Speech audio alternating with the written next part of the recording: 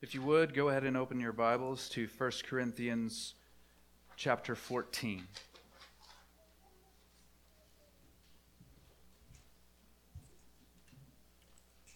As you know, 1 Corinthians is not Hebrews. Taking a break for 1 week from our study in Hebrews for a couple of reasons, but I want to read this one passage to you, this one verse, and then we'll begin to talk a little bit about why.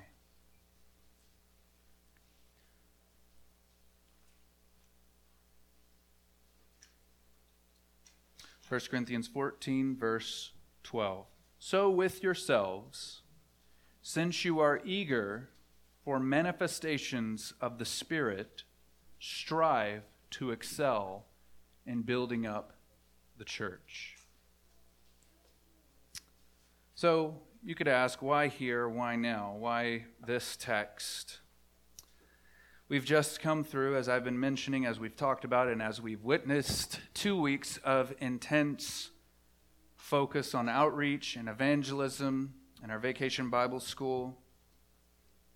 And if you grew up in a household like I did, you have that lull, that feeling of it's over, like after Christmas morning. Okay? Once Christmas Day is done, maybe you have to go over to a relative's house on the weekend after Christmas, but finally, and maybe you're lucky enough to stretch it out to New Year's, but then when it's done, it's like, well, it's over. That's all there is. Let's start the new year.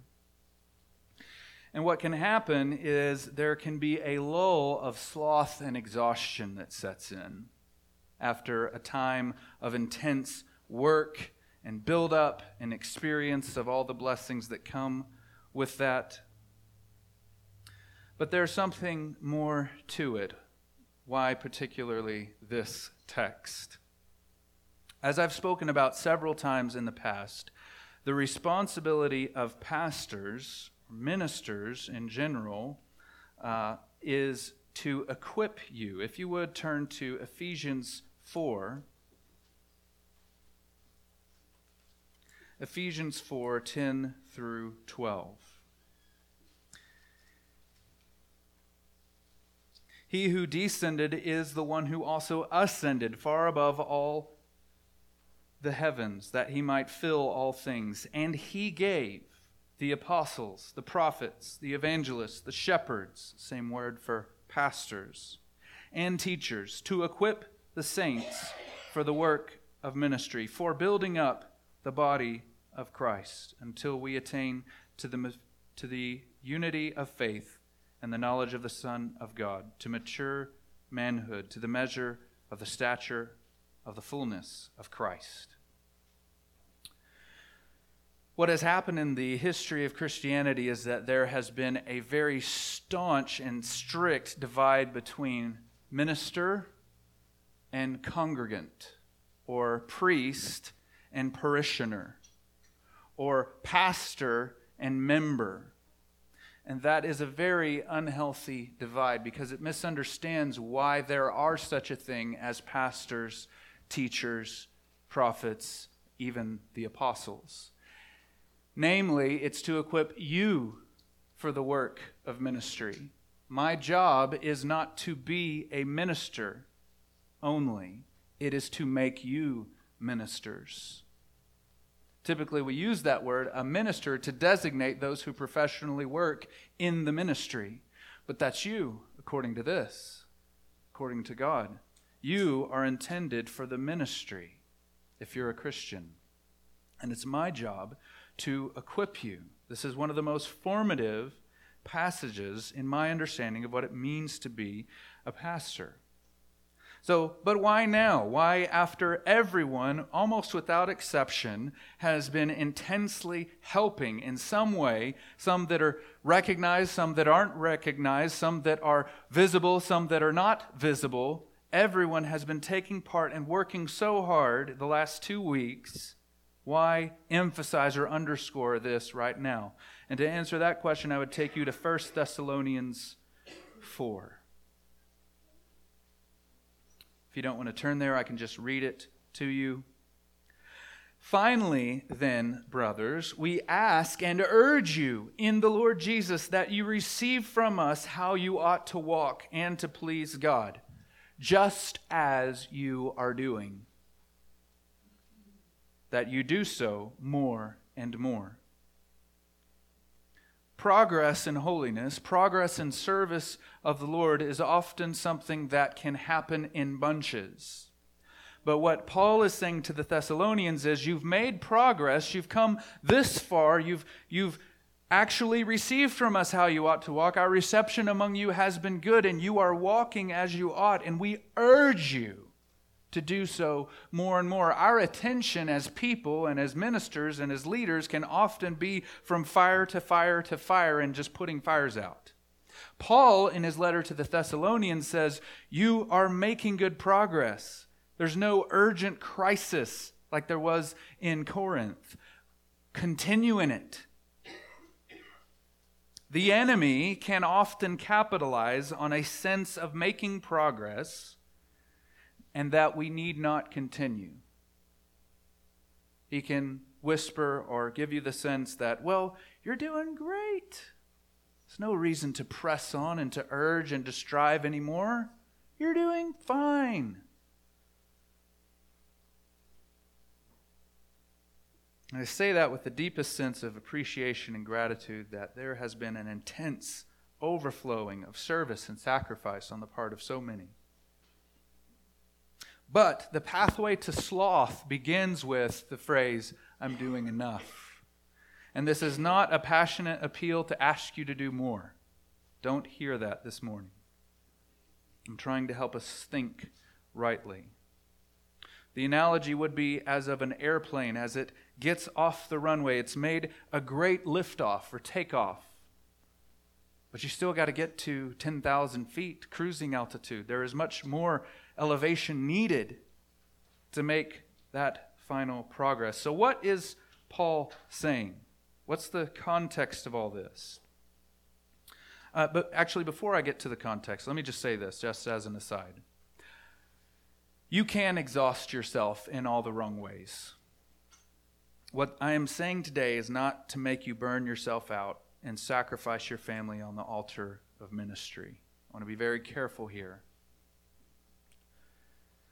And so as we look at what Paul is saying in context, I hope that we see exactly what he's asking the Corinthians to do. Even though this might be called a topical message, versus what we do regularly in going through Hebrews, I do want to preach exactly what Paul is meaning to say by this verse. It's not like I have a topic and came and picked this verse. I found this verse, I read it again after not having read it for a while, and that stirred in me these desires to say these things. What Paul is doing, beginning in chapter 12 and going through to the end of chapter 14 in 1 Corinthians, is the church in Corinth had abused spiritual gifts. And it was rooted in a misunderstanding of why those spiritual gifts were given in the first place. There is so much to cover in chapters 12 through 14, and we're not going to do that today. Maybe one day we can do an extended sermon series on 1 Corinthians. In all my time, I've only seen one pastor preach a sermon series through 1 Corinthians because there are just too many landmines and problem texts, I think. But maybe one day we'll get to it. But what you need to know is that chapter 14, verse 12 functions as a type of unifier for all three chapters.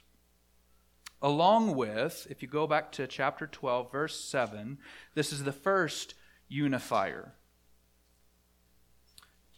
Chapter 12, verse 7. To each is given the manifestation of the Spirit for the common good. And so what he details and what he says, what he teaches between verses 12:7 and verses 14:12 and to the end of 14 is kind of built between these two ideas. To each is given a manifestation of the Spirit for the common good. And chapter 14, verse 12, so with yourself, since you are eager for manifestations of the Spirit, strive to excel in building up the church. They're essentially the same idea. They're nuanced a little bit differently, but they're the same idea.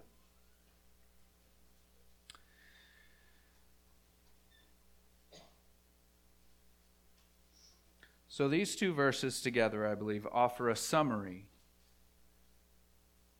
of how we should look at and understand what God is doing in our hearts as believers, and understand how we should see his work among us. So let's begin looking at it phrase by phrase. He says, "So with yourselves."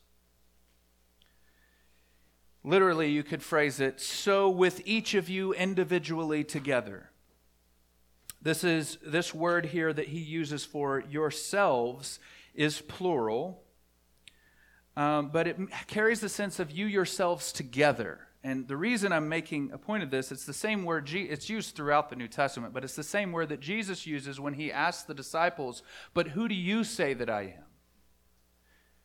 He's not just interested in who Peter thinks he is interested in that, but not just what Peter thinks he is, but he's also not just interested in a consensus opinion of the apostles. He's interested in what each of them together think about Jesus and who they say that he is. And this is important because it harkens back to 12:7. So to each of you. So it's all of us individually, but all of us together at the same time. It's kind of a plural singular sense. It also clarifies how we should be thinking about the nature of spiritual gifting and service to the Lord. Yes, it is a matter of what is going on in ourselves. How you focus on serving the Lord. And you ought to focus on serving the Lord regardless of what others around you are doing.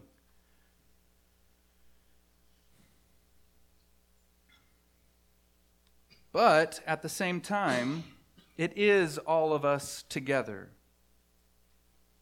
What we can tend to say, we've got to hold these two ideas together, because what characterizes the spirit of the age is this statement: why isn't someone doing something about this problem that I see? That's the spirit of the age.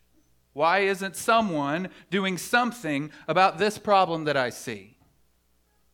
You can spend 5 minutes on Facebook or any other social media platform. That is the spirit of the age. And that ought not characterize the people of God. When we see a problem, when we see an issue, we are ones who in prayer and urgently go and address the issue insofar as we are made able by his grace. At the same time, it's all of us together. The whole idea is that each part of the body ought to function in a way that is harmonious and helpful to each other.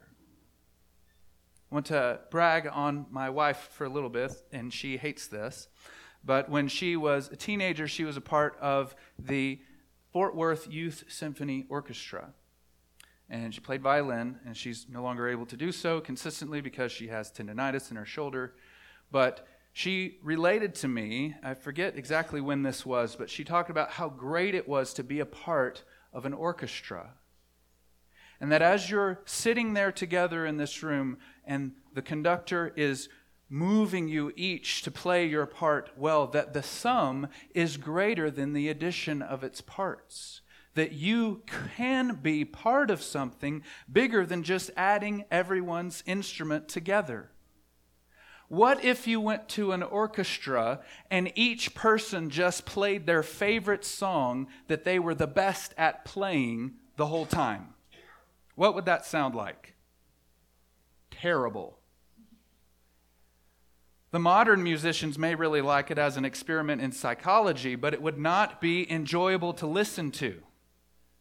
So what we're doing together as a family of believers is more like an orchestra. Yes, we should all seek to be very skillful, but we should seek to do what is harmonious and functions well together as a family, as an orchestra playing a symphony. And even if that means that your part is to wait measure after measure after measure after measure until finally the person who composed the music puts your part there, then you play it well. And you, all of you together, build something that's more beautiful than what each of you doing even your best could do by yourselves. And that, I'll just say, is a shameless plug also for Handel's Messiah that I announced in the beginning. If you want to come be a part of that and see that really in one of the best pieces of music ever written, come talk to me afterwards. So we should pay close attention to the development and strengthening of our own skills and talents and gifting. This is what Paul says to Timothy. Fan into flame the gift that has been given to you by the laying on of hands. But the point is that we can function as a family, as a body, as an orchestra, in harmony with each other. Even if that means, like I said, we don't get to play the exact song we want to play. Even if that means we don't get to play for that time our favorite piece. So, with yourselves, all of you together and each one of you individually, since you are eager for manifestations of the Spirit. Literally, you could translate it this way. Since you are so zealous for the things of the Spirit, or since you eagerly want spiritual gifts. The ESV translation that I'm reading from underscores the linguistic and theological connection to chapter 12, verse 7 by bringing in this word manifestation. In chapter 12, verse 7, Paul uses this Greek word, phanerosis, meaning exhibition or expression or bestowment or manifestation. And he only uses it in one other place in all of his letters. It's 2 Corinthians 2, 1 through 2. He says, therefore, having this ministry by the mercy of God, we do not lose heart, but we have renounced disgraceful and underhanded ways. We refuse to practice cunning or to tamper with God's word, but, and here comes that word, by the open statement of the truth.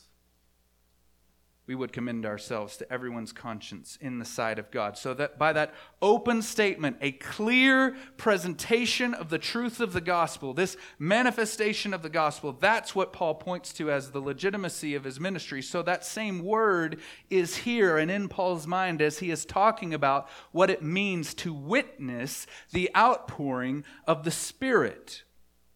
It's very visible. It's very powerful. It's very clear. The reason why I brought in the meaning of that word is to raise this question in your minds that each of you should be asking and be serious about. Are you zealous for manifestations of the Spirit? Are you zealous for the things of the Spirit? Or am I just eager to show off my gifting? Am I just eager to deal with this sense of guilt I have? Or am I just eager to exercise the gifts I think I have because I feel an urgency to do so? If you're familiar with chapters 12 through 14, you can almost hear a lovingly sarcastic tone in what Paul is saying. Because he's addressing a church where there are massive abuses and misunderstandings of what the spiritual gifts are and how they function within a church. And so he says to them, since you're so eager for manifestations of the Spirit, do you hear that tone in there? That's what he's saying. And maybe because he doesn't know each one of them personally, he's been gone for a while, maybe it's also just a challenge, like a judgment call for each person to make of themselves. It carries the sense of if you are really eager, if you are really zealous for the things of the Spirit, then this, what he's about to say. So he's essentially giving them a spiritual gut check. You say you're eager to have the things of the Spirit, a manifestation of the Spirit, spiritual gifts, then listen to what I'm about to say. And then he says this, strive to excel in building up the church. Literally, it could be said this way. Each of you seek to be excellent at building up the church. Or this way, build up the church, seeking eagerly to abound in this skill. This is the answer to the question, what must I do, Paul? If I am eager for the things of the Spirit, if I am zealous for the things of the Spirit.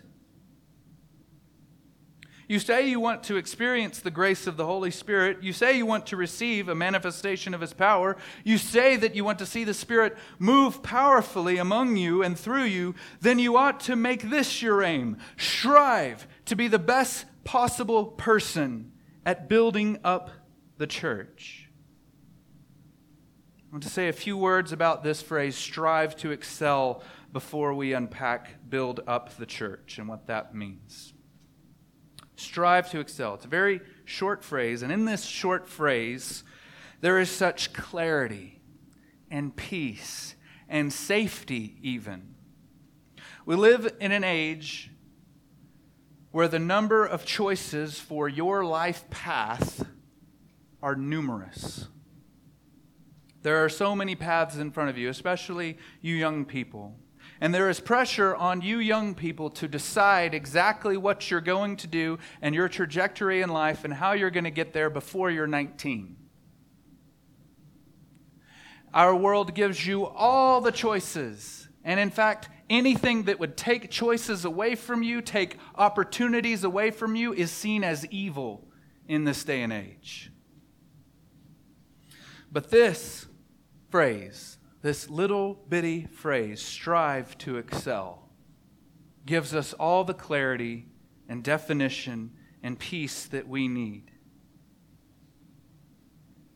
We wonder sometimes why our young people can become so disenchanted and jaded with life at such a young age even, when we give them all that they want and need. This is the number of choices, and the encouragement to explore all the choices is at least part of the problem. This phrase, strive to excel. The phrase in Greek could be read, strive to be superabounding in this.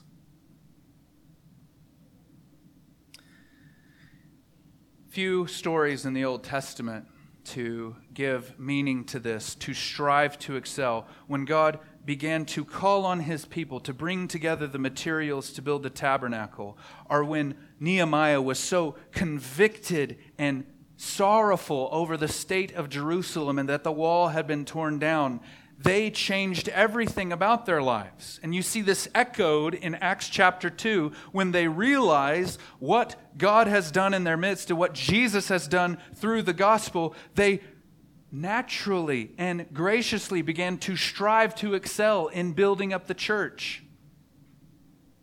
Revival would surely be near to each of us if even our young people, based on the joy and delight in their parents, began to answer the question, so what do you want to do when you grow up? With a glad and eager statement with beaming eyes, I want to strive to excel in building up the church. I want to build the church of God. I want to seek the kingdom. I want to strive to excel in that. All of your talents, all of your skills, all of your creativity, and all your professional work have a direction and trajectory now. Strive to excel in building up the church. Now, to this phrase, build up. This is not a sermon meant to make you realize how important it is for you to give financially, though that's important. This is not what this message is about at all. It's not even a sermon about encouraging you to invite your friends to church, though that's important. It's not even a sermon about going and telling people about Jesus, though that is absolutely essential, and we spent a whole week in training to help us be better at that. What Paul means by building up the church can be found in 1 Corinthians 13. I'll just read the entirety of the chapter to you. And I'll actually begin at the last of chapter 12, which should be the first verse of chapter 13. And I will show you still a more excellent way. If I speak in tongues of men and angels, but have not love, I am a noisy gong or a clanging cymbal. And if I have prophetic powers and understand all mysteries and all knowledge, and I have all faith so as to remove mountains, but have not love, I am nothing. If I give away all I have, and I deliver up my body to be burned, but I have not love, I gain nothing. Love is patient. Love is kind. Love does not envy or boast. It is not arrogant or rude. It does not insist on its own way. It is not irritable or resentful. It does not rejoice at wrongdoing, but rejoices in the truth. Love bears all things, believes all things, hopes all things, endures all things. Love never ends. As for prophecies, they will pass away. As for tongues, they will cease. As for knowledge, it will pass away. For we know in part, and we prophesy in part. But when the perfect comes, the partial will pass away. When I was a child, I spoke like a child. I thought like a child. I reasoned like a child. When I became a man, I gave up childish ways. So now we see in a mirror dimly, but then face to face. Now I know in part, then I shall know fully, even as I have been fully known. So now faith, hope, and love abide, these three, but the greatest of these is love. Also, Ephesians 4.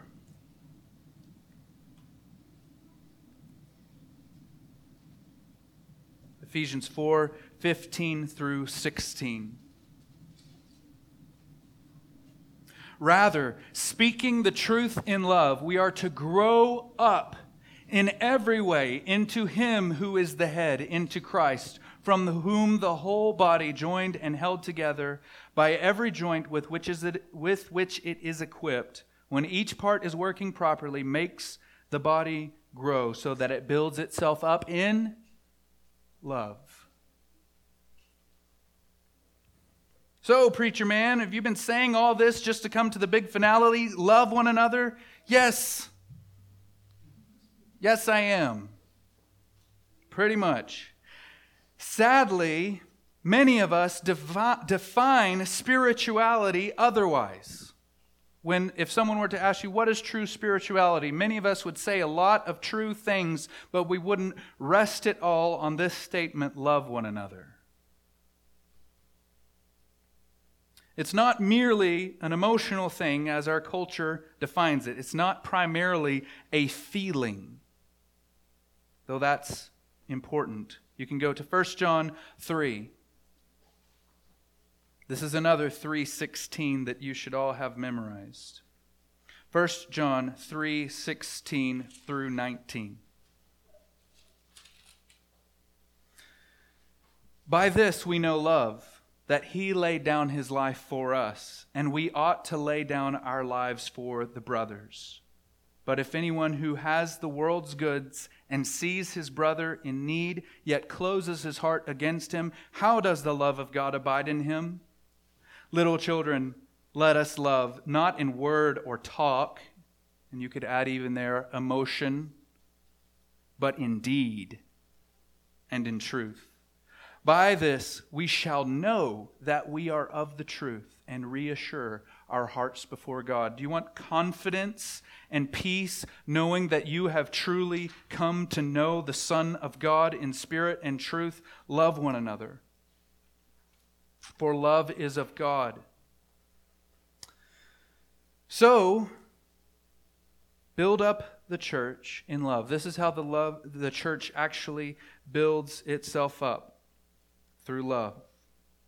The reason you have the skills you have is to build up the church in love. The reason you have the talents you have is to build up the church in love. The reason you have the money you have is to build up the church in love. The reason you have the life you have is to build up the church in love. And I would offer here a few clarifications. It's not primarily talking about the moving of the machine or the organization of the church itself. These are your brothers and sisters in Christ. That is the one that you are to build up. all of us together as a family. This building could go away, vanish in a day, and the church would still be here. That eternal spiritual church that unites us together, that which we are a part of, the body of Christ even, that is what you are to build up. It's not about, it's about you and your brothers and sisters becoming more like Jesus. That's the test of real love. If the way you love a person leads you and them to become more like Jesus, that's what real love is. It's not just feeling a certain way about the people that you go to the same church with. If you really have love towards them, if you're walking in love with them, both of you will begin to become more like Christ.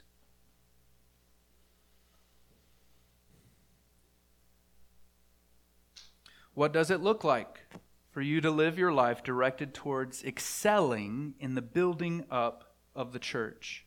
Just like Paul says, the love of Christ controls us or compels us. Be reconciled to God. That we are so moved and so shaken and changed by the fact that God has loved us and that we now, because of His love, can love Him, that it changes everything we do. And that we can say, as Paul says, that his motive towards the church is to present everyone mature in Christ. Before we move to objections, I want to talk about the church just a little bit. The word here is ecclesia, the called out ones, the assembly. Everything we said a few weeks ago about the kingdom applies to this. It is a glorious thing. It is not just North Star Baptist Church. It's not just the Baptists. It's not just Protestants. It is everyone who believes in Jesus as Lord and has repented of their sins. That is the church. In the context of this phrase, build up the church, do you remember someone else who said they would build up the church? Jesus. I will build my church, and the gates of hell will not overcome it. So when you devote your life to build up that church, that universal church that has existed for all time and will exist for all time, you join Jesus Christ in His mission. If you've ever been in the water or done any water sports and you've seen the people who have two wakeboards or kneeboards or inner tubes behind the same boat. What generally happens when two things are being pulled by the same thing? They come together. So if you latch your life onto building up the church, you will find yourself coming closer and closer to Jesus Christ Himself. He is out in the world by His Spirit building up His church. And you and me, we're invited to join into that vein. And we can experience His power and His Spirit and His fellowship even as we join Him in His work. That's why He died. He died so that He could create for Himself this new community of faith. And maybe some of you don't believe in Him. This is the invitation that not just that you could believe in Jesus and be forgiven of your sins, but actually join Him in His mission to bring His children to glory. He deals with our sin and forgives us and purifies us, not so that we could just be in some waiting pattern until He comes, so that we can join Him and work with Him and give our lives, even as He gave His life for us to bring us to glory. We can give our lives to bring ourselves and others to glory. You have been invited to take part in building the one thing on this planet that will not be utterly destroyed by fire. Think about that. You get to participate in your life. It is immediately accessible to you to build the one thing on this planet that will not be utterly destroyed by fire on the last day.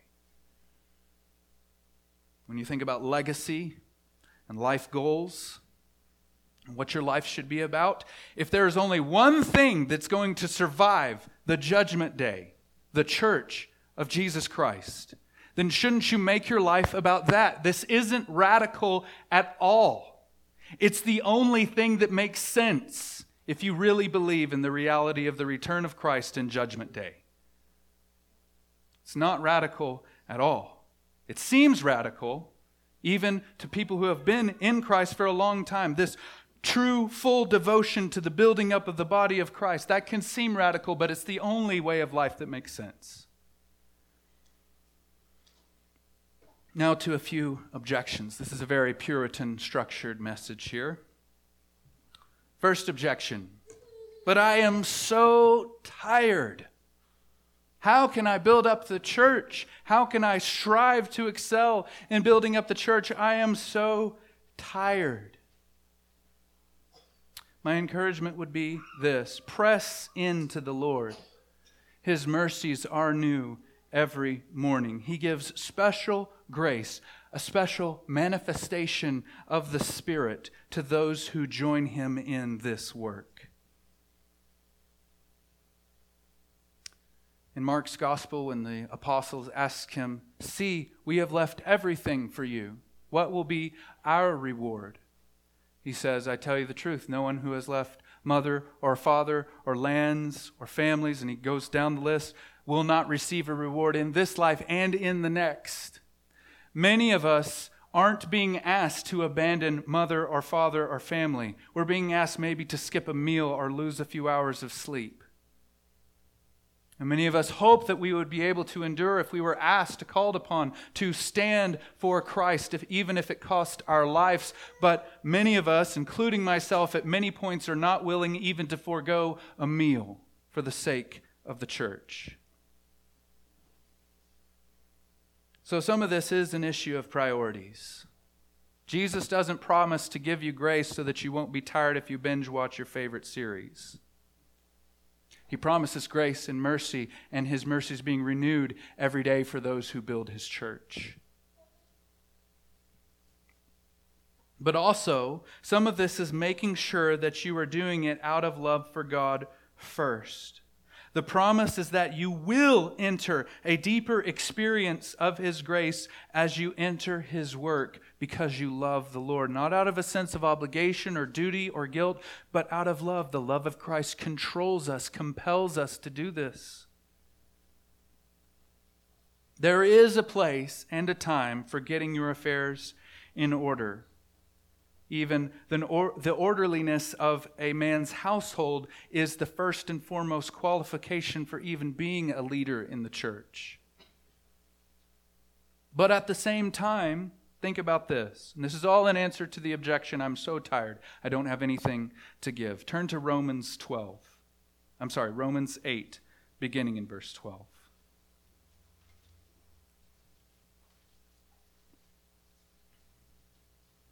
This is one of the most comforting passages for any Christian throughout all the ages.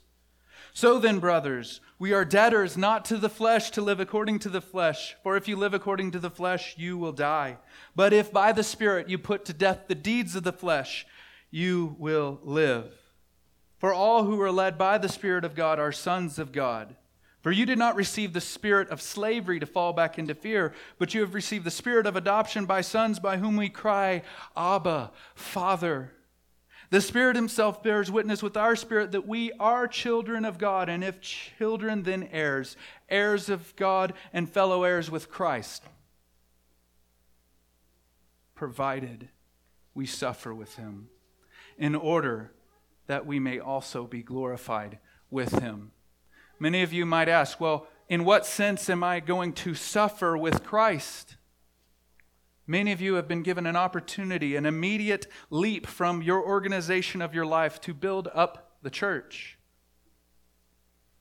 And it will be a sacrifice. It will be hard. The whole point, or one of the points that we should take from Job, is that faithfulness to God in the midst of suffering is what proves the goodness of God to the angels. and to all who behold us, his people. If it were easy to be holy, if it were easy to do all the things that relate to building up the church, then Paul wouldn't need to say, strive to excel, and he wouldn't say, in your wrestle against sin.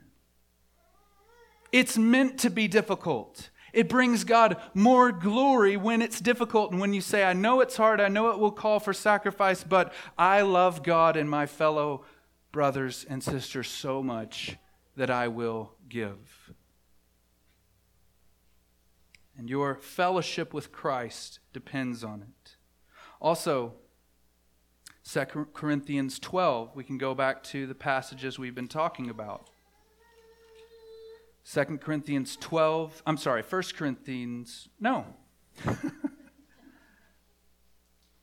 So this is the 28th lesson or sermon I've had this week, so just extend a little bit of grace. 2 Corinthians 12, 8 through 10. 3 times I pleaded with the Lord about this, that it should leave me. He's talking about his thorn. But he said to me, my grace is sufficient for you. My power is made perfect in weakness. Therefore I will boast all the more gladly of my weakness, so that the power of Christ may rest on me. Many of us, including myself, through significant seasons of life, have felt void in the department of the power of Christ. And maybe that's because we resist serving, we resist loving our brothers and sisters because we feel like we're so weak and we don't have anything to give. And this is the point Paul is making. God brought me low so that as I obey him, as it is difficult in me obeying him, this power of Christ would rest on me and Jesus would receive the glory and not myself. That I would know and that everyone else I'm serving would know, this isn't Paul. This is God himself loving me through Paul.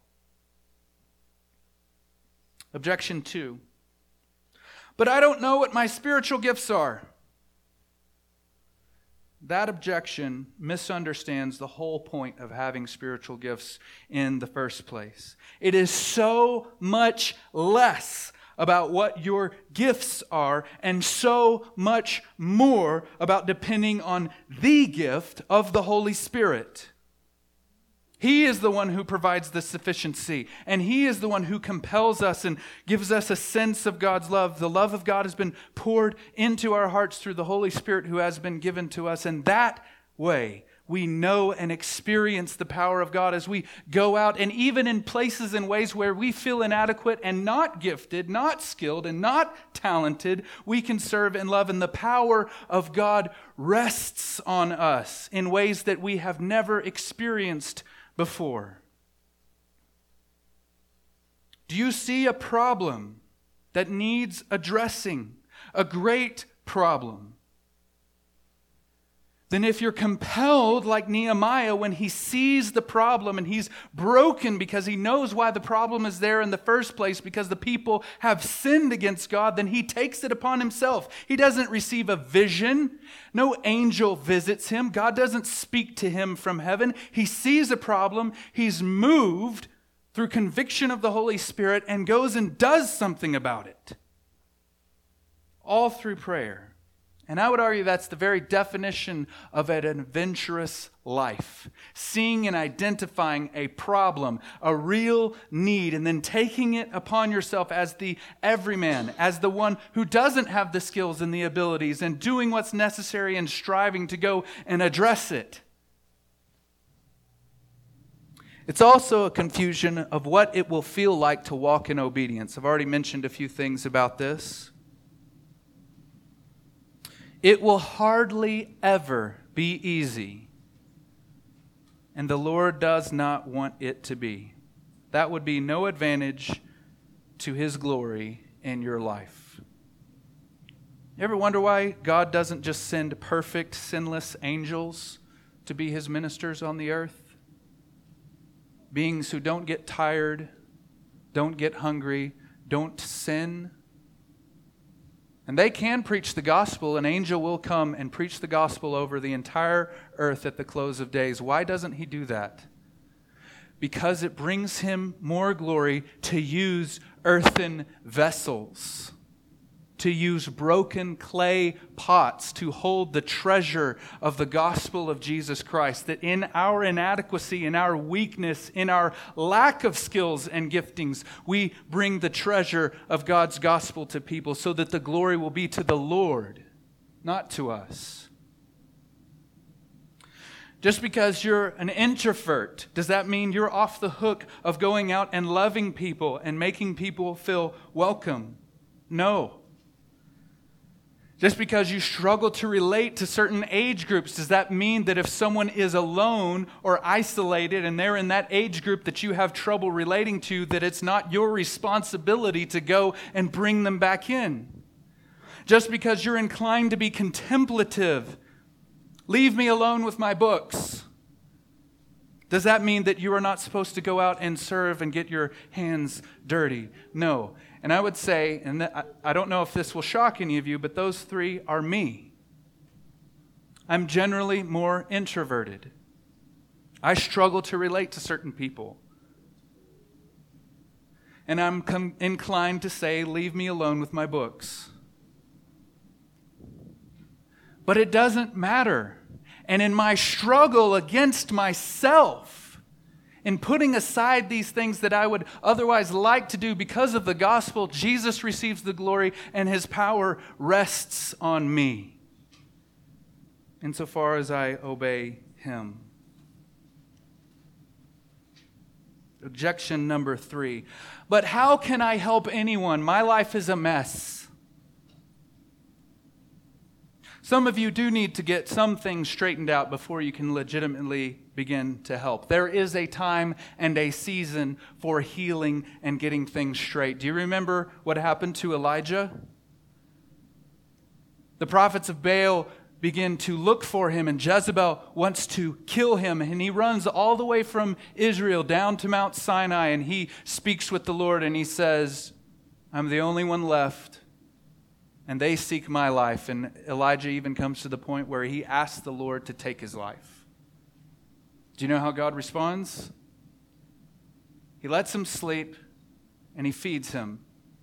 And then he tells him, go back the way you came. Some of you need an extended season of spiritual napping, if you will, and getting healthy before you can go back to Israel and serve as a prophet, so to speak. And also the thief referenced in Ephesians. Let the thief no longer steal, rather let him labor doing honest work so that he might have something to give to those in need. So while he's a thief, he's not in a situation where he can help anyone. He's stealing from other people so that he can see to his own needs.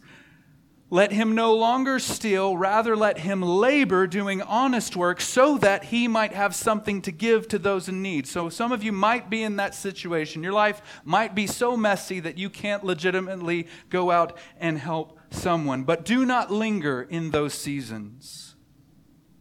By his strength, you can get back on track and serve one another and have something to give. Even if your life is a mess, it's probably not as chaotic as the Apostle Paul's. When he writes the majority of his letters that make up a bulk of the New Testament, where is he? He's in prison. And he's depending on other people outside the prison to send him rations so that he doesn't die. And in that state, unable to even see to his own needs, in prison, shamed and hunted, he is ministering to Christians for thousands of years through the writing of his letters. Regardless of how messy and chaotic your life is, it's probably not as chaotic and messy as David's when he wrote many of the most beautiful psalms we have that have encouraged Christians for generations and generations, and we will sing forever. While Saul is hunting him, while he's even having to blend in with the Philistines to avoid being killed, while he's hiding in the cleft of the rock, running for his life, that's when God uses him to write these psalms that we call the treasury of David. Last objection. But we are a small church, and we don't have the ministries I would love to serve in, I would just encourage you to read 1 Corinthians 12 through 14 in their entirety and see how chapter 13, in his emphasis on love, is his better way. His solution to the problem of misunderstanding what your gifting is and how you ought to use it is to major on love, to love one another. It's in the middle for a reason.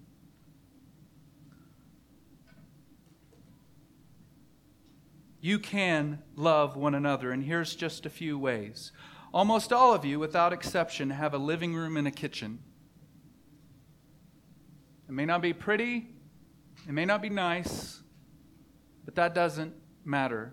Many of the most meaningful spiritual experiences Beth and myself have had have been in either inviting people into our homes, even back when we had a one-bedroom apartment and the kitchen was just barely separated from the living room, and in being invited over to people's houses. Hospitality is such an undercurrent of the gospel, it's hard to underestimate. So that's the first, hospitality. And all of you can pray. This is, again, another shameless plug for our Wednesday night prayer meeting. You can pray for your brothers and sisters, and if you would wish that God would move powerfully in their lives, God more desires to answer your prayers to bless than just to bless. Does that make sense? God is the type of being who is more desirous to bless someone in answer to prayer than just to bless someone. That's the type of God we serve. So we should pray. We should devote ourselves to prayer as the first church. Just a few more points and we will be done. Thirdly, practically, all of you are more creative than I am in planning and organizing. And the ministry of the Word needs supplemental help of people who are more organized and creative than the one preaching. There are dozens of little and big things that you can do and have a massive impact on guarding and protecting the sacredness of the ministry of the Word. So the four most important things in the life of the church, all of you can do them. Love one another, show hospitality, pray for one another, and guard the preaching of the Word. So, in conclusion, for those of you who are married, take some time this week and then the following weeks and ask this question with your spouse. What changes do we need to make so that we can strive together as a family to build up the church? As an individual, honestly answer this question. Do my life goals and dreams sound anything like strive to excel in building up the church? Also, each of you should demand that I equip you for the work of ministry, and pray that you would get out of me what God has put in me so that you may be equipped for the work of ministry. Also pray. I can't emphasize that enough. Also, do you see a problem? Do you see an issue? Be like Nehemiah. Be willing to be moved by a problem or an issue, and then be willing to let your whole life plans be totally changed as you seek to meet that need or problem or issue. Also, be patient as we try to work together as a family, as an orchestra, as a symphony together. Be patient. And lastly, serve the Lord with gladness. Not out of a sense of obligation or fear or judgment from others. Serve the Lord with gladness in the myriad of ways you can now, by the fruit of the Spirit. These are the things you can do now. Every person in here, the fruit of the Spirit is love, joy, peace, patience, kindness, goodness, faithfulness, gentleness, self-control. Against such things there is no law. That's what we need in our midst. That's what we must be to each other. Let us pray.